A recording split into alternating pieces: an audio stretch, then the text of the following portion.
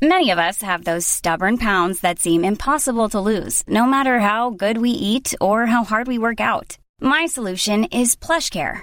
PlushCare is a leading telehealth provider with doctors who are there for you day and night to partner with you in your weight loss journey. They can prescribe FDA-approved weight loss medications like Wegovy and Zepbound for those who qualify.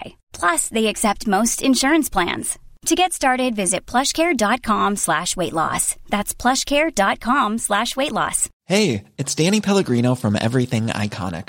Ready to upgrade your style game without blowing your budget? Check out Quince. They've got all the good stuff, shirts and polos, activewear, and fine leather goods, all at 50 to 80% less than other high-end brands.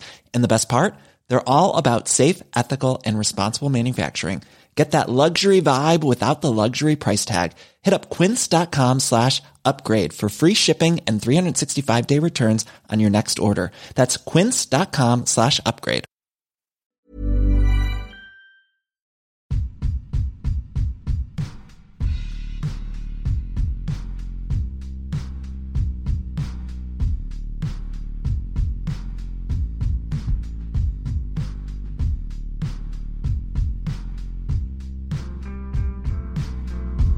Hello and welcome to Mind Your Loaf, a podcast about taking action on our mental health. I'm here with my co-host Mar. Hi everybody. Brilliant. And a team at Irish mental health charity turntome.ie, who besides helping us with this podcast provide professional mental health support online free to everyone in Ireland.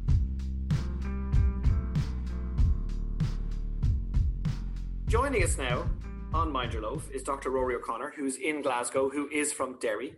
And he is a professor of health psychology at University Glasgow. And I do love the Scottish a lot. Welcome, Dr. Rory O'Connor.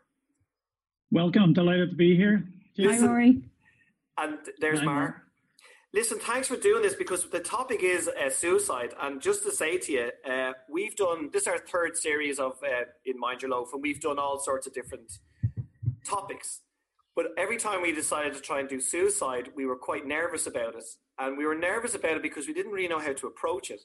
And we didn't really know enough about it. And it's also, and then we were kind of going, but no, it's a very important topic. Like, why are we avoiding it?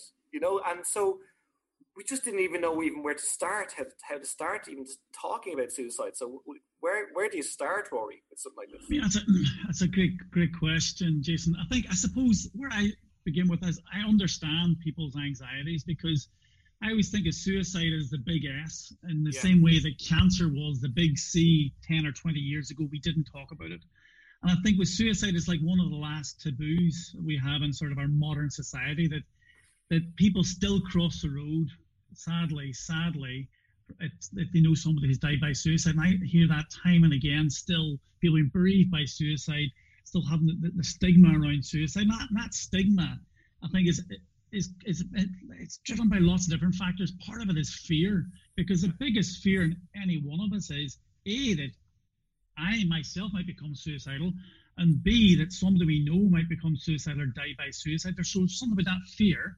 And then there's also this idea about, what if I say the wrong thing? So what if there's lots of myths around suicide. So one of the myths I think worth talking about here is, if I ask somebody if they're suicidal, that'll plant the idea in their head. And that's absolutely not true. That's rubbish. And indeed, the best step forward in terms of getting somebody the help that they require often is by asking that really difficult question. So of course I understand it, and we have to be really sensitive around the language we use and recognizing the stigma and the pain that people who are suicidal suffer, as well as those loved ones left behind. It's so important we have this conversation, because it's conversations like these which will save people's lives.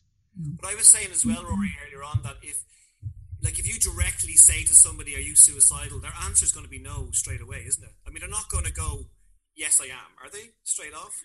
Well, you'd be surprised. Of course, you have to be, if you ask the question in a closed way, and the person gets a sense that really you want the answer to be no, well, the answer will be no. But I know certainly from lots of people, I've asked that question of many people over the years, and I know others have as well.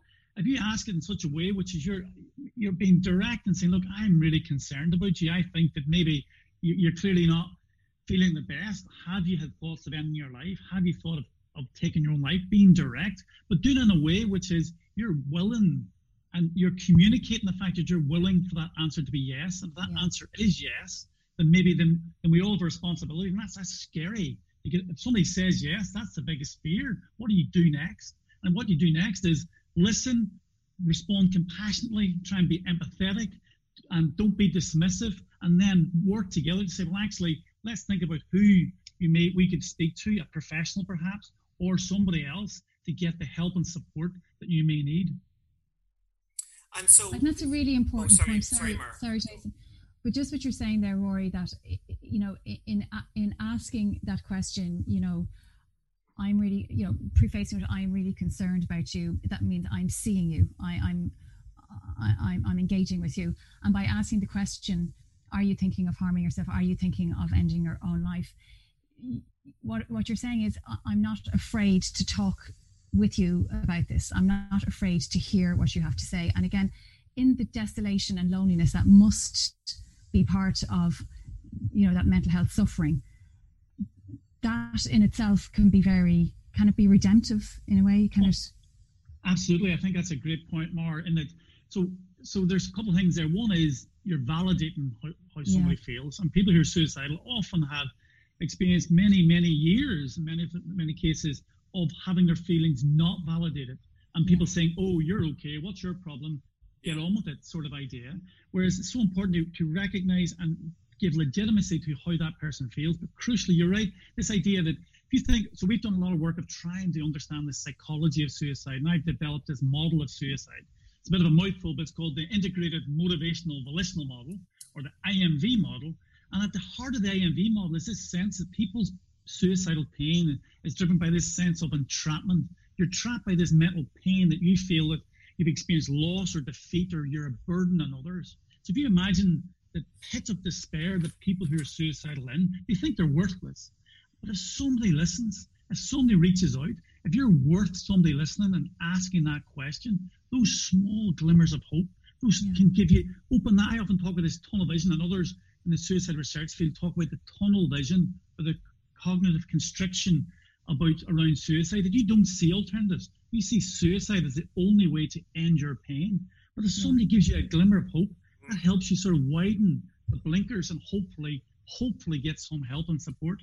But you know, the way you're talking about somebody who's like experienced and qualified, and so what I'm hearing you saying is like, you know, look, we look out for this and we look out for that trait and this trait. But what about people at home that have no experience in mental health? They don't know anything about it, and they don't spot what you spot because they're not qualified. So what are they going to look for? Well, I mean, so the first thing I would say is humanity, common humanity and empathy and compassion. So I think treating everybody with compassion and humanity is the first and foremost. And we all can do that.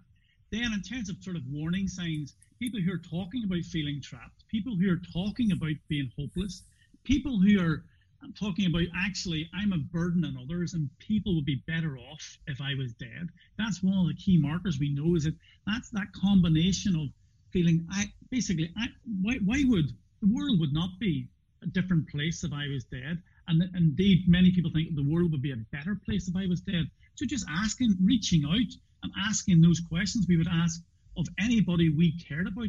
And maybe part of it, I think, is overcoming the fear of asking these difficult questions. And but Jason, it's an interesting point you make about the professionals. The number of times I've heard over the years of people who've they've contacted me and said, oh, because in talks I may have given, I've said, ask these questions. And people have asked these questions, and people have said, because a friend or loved one reached out, often it's not the person closest to them. It might have been a work colleague or somebody who was sort of a friend, but they asked the question, and that glimmer of hope, that was something to hold on to, a reason for living, because often they're balancing reasons for living versus reasons for dying. And those small things, because one of the things we do from some of the research we've done, we do a lot of research on future thinking. And one aspect is we get people in these experimental conditions to tell us what they're looking forward to and what they're concerned about. And what we've shown is that in that acute suicidal state, people who are suicidal, it's not that they're overwhelmed with negativity, it's just they can't see the future. They cannot literally see the future, a positive future with them in it. Whereas somebody basically asking that question, reaching out, my God, that just can be so powerful.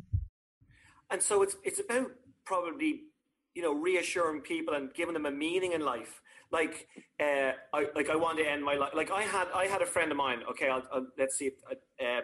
And I was in New York with her, and she said to me, she was very sick, and she said to me, we were just walking along, and again, I had no idea that she had any kind. I knew that she had a bit of depression and all, but I had no idea she had suicidal thoughts. And she said to me, just out of the blue, she said, "Would you ever, do this?" And I went, "No, I never would." And she goes, "Oh yeah." And it was like she was looking for validation, like that it was okay to do it.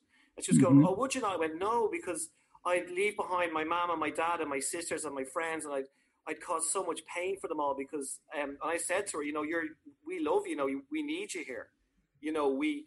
So many people that don't want you to do this. And she was asking, and then unfortunately I left New York, and then she. What happened anyway after about 2 or 3 months later was that she didn't make it. Like she actually passed away, but she did throw out the telltale signs, and people did try to help her, but it was almost like she had this things her mind made up somehow. Well, it's really sad. No, that's incredibly sad, Jason, and that story sadly is so common up and down the country. But I suppose if you try and get into the minds of somebody who's in this acute suicidal state, so what you said there, like this idea, maybe they didn't think they're worthwhile, right? And then this other thought that you think that the pit of despair that you're in, or the sense of I'm a burden on others, you think it's not going to change, it's not going to get better. So it comes back to this idea when we think about the future. When we all think about the future, hopefully when we get up in the morning, I'm going, okay, I want to do that. I'm excited, for example, today about doing this podcast and doing a talk later. So that's what's keeping me going. But for suicidal individuals, often they can't see that. And they're often live in this acute world of things will never change. And no matter what I do, I'll never feel better. And that's the trick, not the trick, that's the sort of the cognitive sort of distortions, the distortions in the way people are thinking, which are in part driven by depression and a whole range of other things. So one might be, we know, for example, early life trauma. People who experience early life trauma are at increased risk of mental health problems and suicide in particular. And that's in part because early life trauma, when you're building your relationships, often they become disruptive.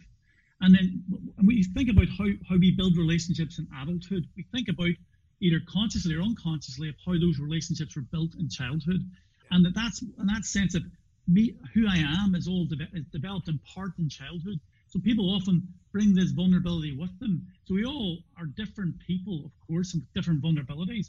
But I suppose taking it back to your friend or other cases like that, I think for me it's recognizing that just even though it's so difficult to predict suicide, so we're no better than flipping a coin and predicting who will die by suicide. Sorry, go on, keep going. Sorry, right. No, so just saying, just finish with, sorry, going on a bit. No. Was it, I sometimes get a bit overexcited. No, but this is why we have you here. Spill it out, Rory, spill it out. No, but it's recognized, there's no right way of asking the question in a way. If we suppose, my message is everybody has a different story, and the getting at that story and understanding that person as different, is unique. We're all unique, and we look at the common features around suicide. But I suppose my message would be, if it is a friend, you don't have to be a professional. It's basically, if you basically say, is this something I wouldn't mind being asking, or I would basically feel a sense of empathy and compassion, you can't go far wrong. So I suppose, going back to your friend, it's such a sad case. I've also sadly been bereaved by suicide, and 2 devastating cases, 2 very important people in my life. And I look back I ask myself every day what I should and could have done differently. And that's the reality, and that's the awful reality. That seems to be a massive thing with people who've suffered from a loved one that they've lost to suicide. It's such a big knot on your chest, and you're going through shit, and you're going, oh, what if I said this? What if I did that? What if I did? Especially you'll hear some horrible teenage suicides, and their families are like so devastated, and isn't it? They're trying to grab onto the past where they went, oh, if only. But like, there's probably nothing they could have done, you know, if they didn't see what was going on. I mean, no, absolutely. No, I mean, we all experience those if onlys. Actually, I'm writing this book for hopefully sort of public, for the general public, on suicide at the minute. I mean, I actually have a whole section on that, exactly that, the what ifs, the if onlys. And I suppose the conclusion I have come to and looking is that we can't change the past, of course, and that is a natural sort of course of grief, is that sense of guilt, which is that those if onlys are all guilt driven. What could I have done? And we have to acknowledge that the death has sadly occurred, and that basically we have to now look after ourselves, and those if onlys are increasing your own risk, because the stark reality is, statistically speaking, if you've lost a loved one to suicide, your own risk of suicide has increased. Now, it's a statistical increase in risk, because the overwhelming majority of people will never ever die by suicide, but it's really important to recognize that we are now vulnerable and that we need to look after ourselves, and that's such an important message. For loved ones, doesn't matter if the loved one's a family member or a friend, that sort of experience of the trauma and the grief are associated with increased risk of suicide. Sorry, Mark, go on. You go ahead. Sorry, Jason. Just in what you're saying there, both Jason and Rory, thinking about the people who are bereaved to suicide, because I think the conversation around suicide prevention must be really hard for people who have already lost people to suicide, because they think, oh, Jesus, again, it can bring up that. But I think that the thing is, nobody takes their own life for just one reason. And, you know, prevention isn't just one thing, you know, and I think what you're saying there is very important, that the people who have been bereaved by suicide, they need to look after themselves. Their own vulnerability now is their main concern.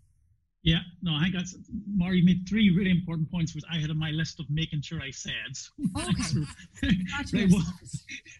So one of them is the complexity. So first of all, absolutely, suicide is never caused by a single episode or a single event. And often the media report it as such, and often you might see, oh, bullying led to my son or daughter taking their own life. And of course, bullying in that particular case is part of the complex puzzle, but it's often this perfect storm of factors. So it's really important to recognize that. So I'm really pleased you mentioned that. And then the second one is, actually, the bereaved people who are bereaved by suicide are incredible advocates, incredibly painful, of course, but the number of changes we've seen nationally, globally, in terms of moving forward suicide prevention has been driven by people, sadly, who've lost loved ones. So there's such an important part of suicide prevention. And indeed, one of the great, I've been working in this field for 25 years, and in the last 10 years in particular, I would say, involving people with lived experience, not lived experience, both people who are bereaved by suicide as well as those who are being suicidal. That's how we've moved forward in suicide prevention, because their voice is so vital, so vital. And I've now forgotten the third thing that you reminded me of, but it'll come back to me. But those are two really important ones anyway, and hopefully my memory will come back. A lot can happen in the next 3 years. Like a chatbot may be your new best friend. But what won't change? Needing health insurance. United Healthcare Tri-Term Medical Plans are available for these changing times. Underwritten by Golden Rule Insurance Company, they offer budget-friendly, flexible coverage for people who are in between jobs or missed open enrollment. The plans last nearly 3 years in some states, with access to a nationwide network of doctors and hospitals. So for whatever tomorrow brings, United Healthcare Tri-Term Medical Plans may be for you. Learn more at uh1.com. Hold up. What was that? Boring. No flavor. That was as bad as those leftovers you ate all week. Keke Palmer here. And it's time to say hello to something fresh and guilt-free. Hello Fresh. Jazz up dinner with pecan-crusted chicken or garlic butter shrimp scampi. Now that's music to my mouth. Hello Fresh. Let's get this dinner party started. Discover all the delicious possibilities at HelloFresh.com. Many of us have those stubborn pounds that seem impossible to lose, no matter how good we eat or how hard we work out. My solution is PlushCare. PlushCare is a leading telehealth provider with doctors who are there for you day and night to partner with you in your weight loss journey. They can prescribe FDA-approved weight loss medications like Wegovy and Zepbound for those who qualify. Plus, they accept most insurance plans. To get started, visit plushcare.com/weight-loss. That's plushcare.com/weight-loss. And have you spoken to any survivors of, I know this is a mad sentence, survivors of suicide who actually tried to but to survive, to try to actually go through with the act, but then survived? And then did you learn anything from them, or have you spoken to those?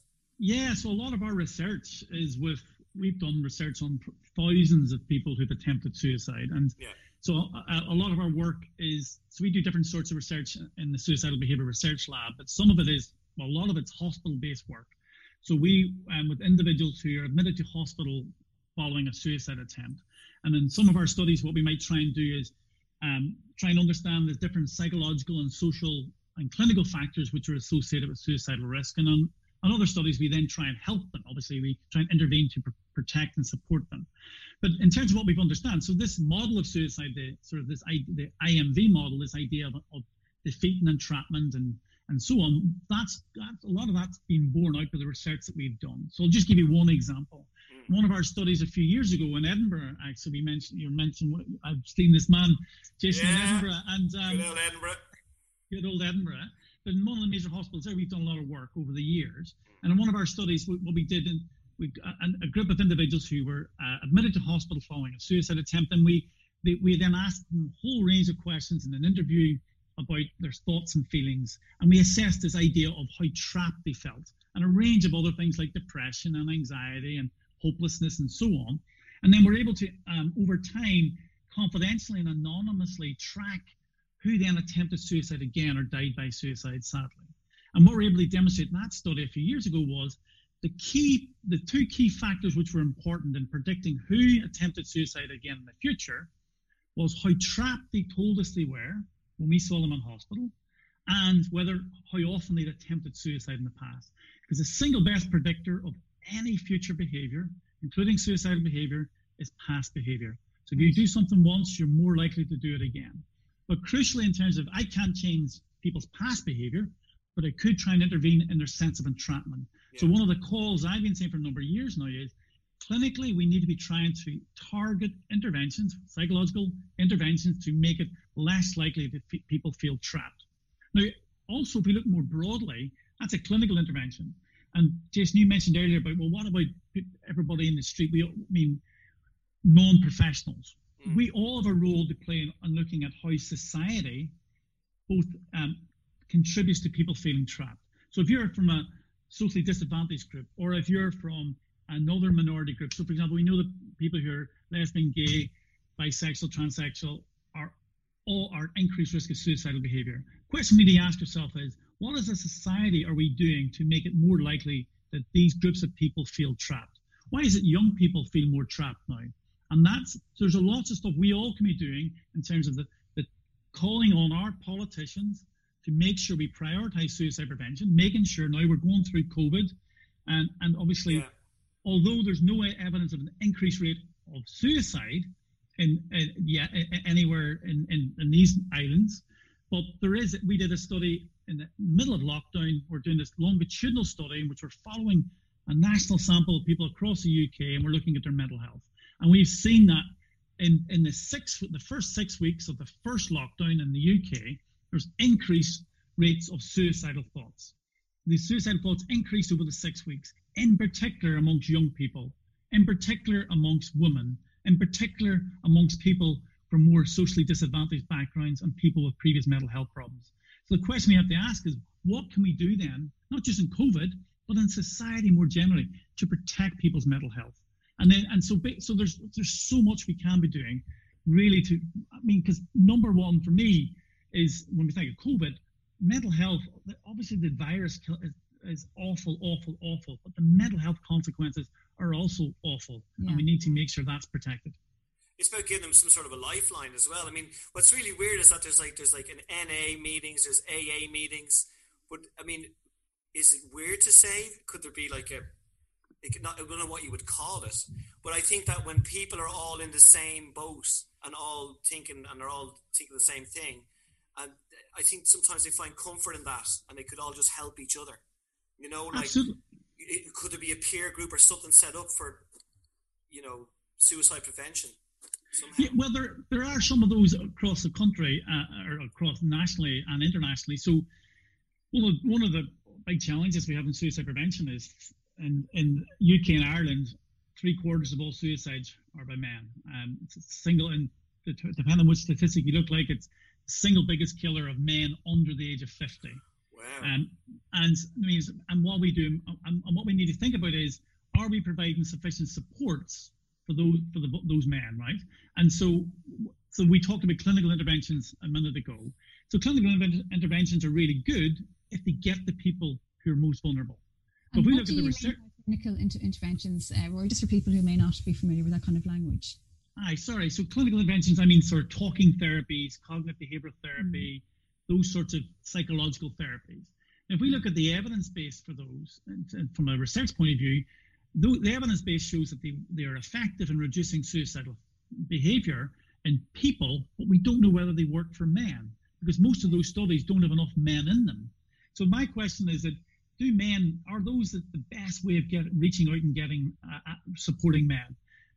So we need to tailor our responses. And actually, there's lots of really innovative work going on. For example, in football clubs, in rugby clubs, and I assume in Ireland in GAA clubs and all those sort of venues where you're not doing a psychological intervention, but you're organising groups and supports where men are alongside men, protecting and supporting each other. They're not asking each other about how's your mental health every day, but maybe they're just chatting, and that chatting. Yeah, we have a thing. We have men's sheds. They call it. Yeah, men's sheds. Which seems to help a lot. You know, which is really good. And then even talking about, like, because I have children as well now, so of course it's like how my son, they had a young kid that took her own life, and it was devastating for them.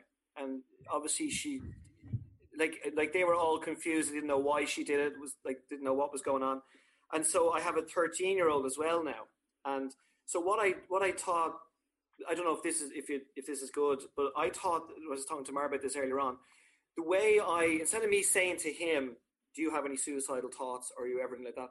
What I was doing was I was saying, listen, if there's anybody in your class or in your school that looks unhappy or you think might have these thoughts, like, come and tell me or tell your parent or tell their parents or tell the teachers. And I thought that was a good way of doing it because I didn't direct it at him. And I thought that, so maybe that could be a good way of doing it with children, is to not direct it at them, but to kind of give them a sense of responsibility as if they're looking out for somebody else. So that even if they are thinking it themselves, they'll be, with them helping other children, it might help them. Yeah, absolutely. I think I would probably go for the dual approach, which is, I suppose for me, it's about, for a young person, for a school kid, is about opening up the channels of communication, and so that the young person feels that there's somewhere they can go if they're feeling down or distressed. So I think what you're suggesting is a great idea, of this sort of sense of community and reaching out and connectedness. I think that's a brilliant idea.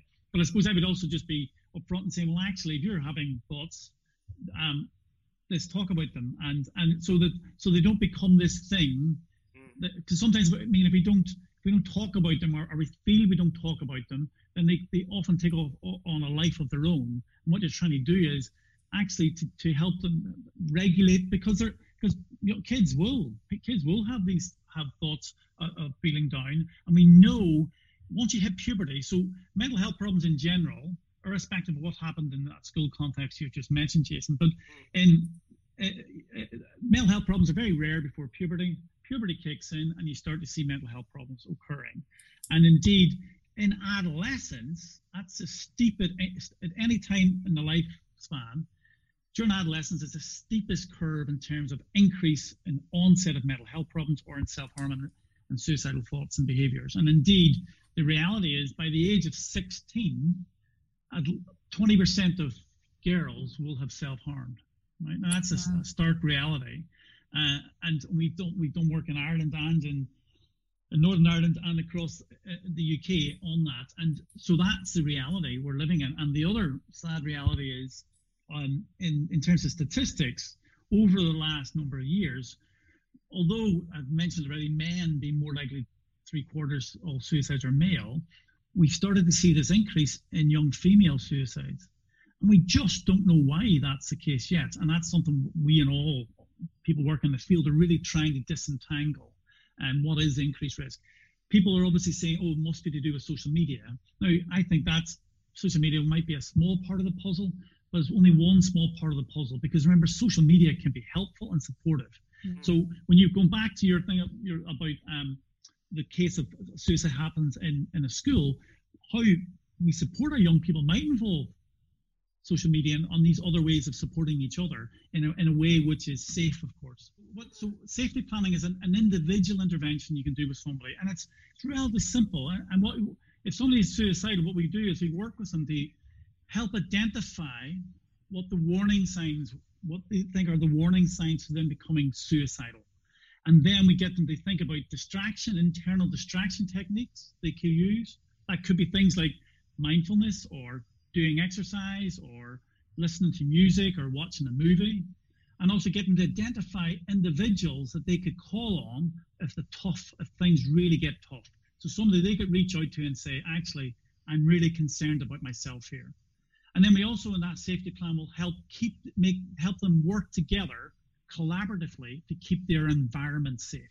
So if they've got a particular way in which they've thought about ending their life, we've worked with them to make sure that we keep as much distance from what that method of death they thought of is and them. So that's an individual example.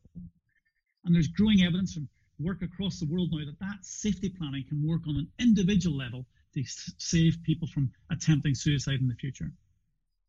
And I think what you're saying there as well, Rory, that it is that individual's safety plan. It's coming from them. We're facilitating them recognizing their own resources and identifying what they need and identifying what they can do. And even that is giving hope, isn't it? Absolutely. That they're part of their recovery. Totally. It's that sense of collaboration, that sense of ownership, and that sense of validation and legitimization of people's thoughts and feelings, and also trying to help them to help themselves. And but in moments of acute crisis, if you don't think you can keep yourself safe, then obviously reach out. Emergency services, professional services are there, but it's helping to delay as much as possible the escalation of their suicidal thoughts. So because that's really true. The thing about that word, I seem to be very stuck on it, or forgive the pun, but that word entrapment. And you said that internal entrapment, that it's a feeling and it's a belief in that moment. And I read something there this morning about this guy whose name Kevin Hines, a guy who survived jumping from the Golden Gate Bridge. And he's made a film, I think, or a documentary. And his point is that his kind of, what would you say, his main message as a survivor of suicide, saying you are not alone, and it is possible to. What way does he put it? Brain health is possible, which is the opposite of entrapment, isn't it? It's that belief that things can be different. Absolutely. So. Just to say about him real quickly as well, the thing he said after, because that's a documentary that is on the Golden Gate Bridge, about loads of them doing that, is that he was so happy that he survived. As he was going down, he changed his mind, he said. Yeah. He literally went, oh my God, what have I done? And he was elated. And that was his message as well, was that he was so happy to be alive, and that he thinks that everybody, just needs to get that into them. No, absolutely. It's amazing to live. Yeah, because one of his strap lines now, or mottos, is "Be here for tomorrow." Yeah, and his work is all about exactly that moment, and I mean it's really moving. He's done a number of documentaries, and I've seen him speak a couple of times, and it's this idea exactly is so the suicide mind is full of ambivalence between living and dying, and that moment of acute suicidality.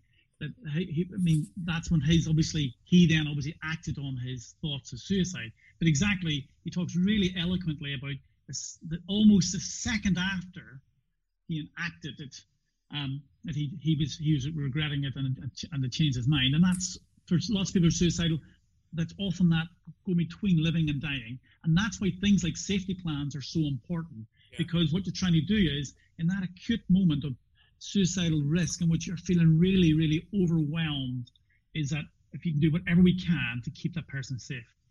And I've just remembered, Mar, that third thing. Yay! That's what we were waiting for. I was trying to finish up, and I went, Rory will remember the third thing, and that's when we're allowed to go. No, so the third thing is from the point of view of people who are bereaved and experiencing. It's basically I'm trying to put it.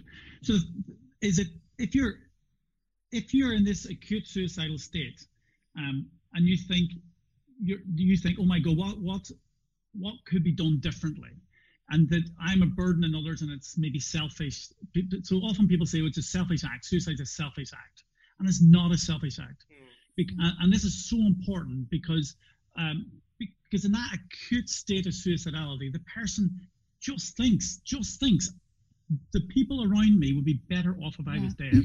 And that's a bit that if you're someone who's left behind, find really difficult to come to terms with, is it how could their loved one do this to me? How could they inflict this pain on me?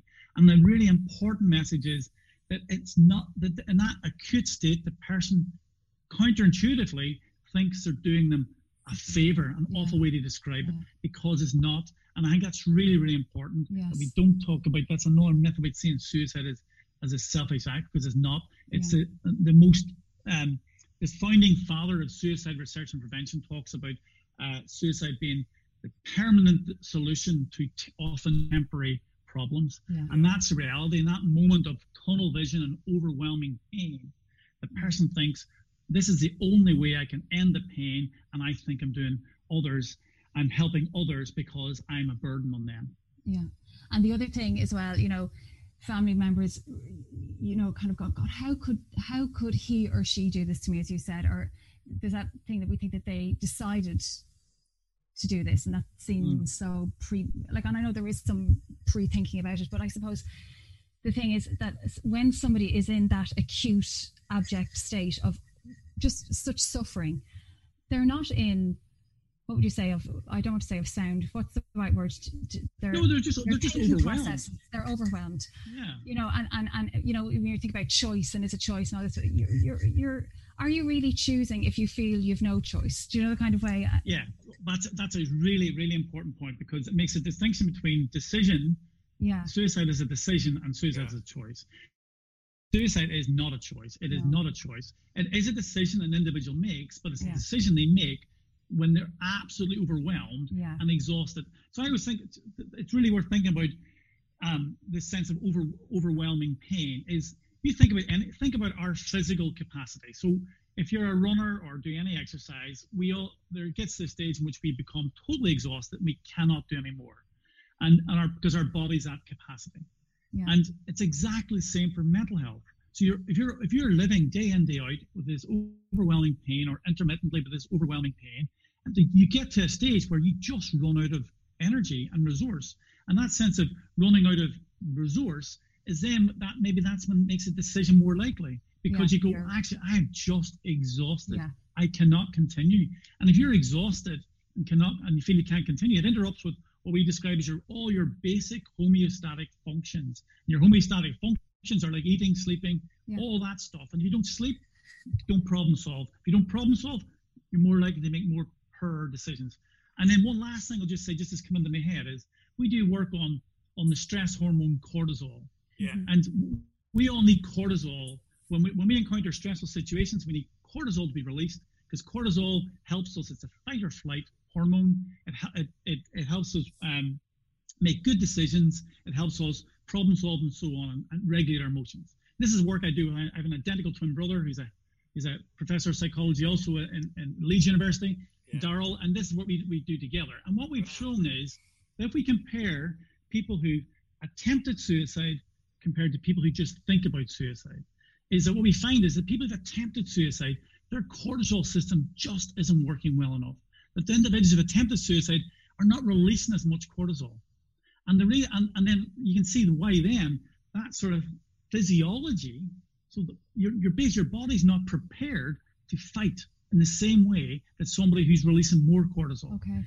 And then the last thing I'll say on that is we've also shown that people's levels of childhood trauma predict how much cortisol they release in our lab now, even though the trauma may have happened 30 years ago.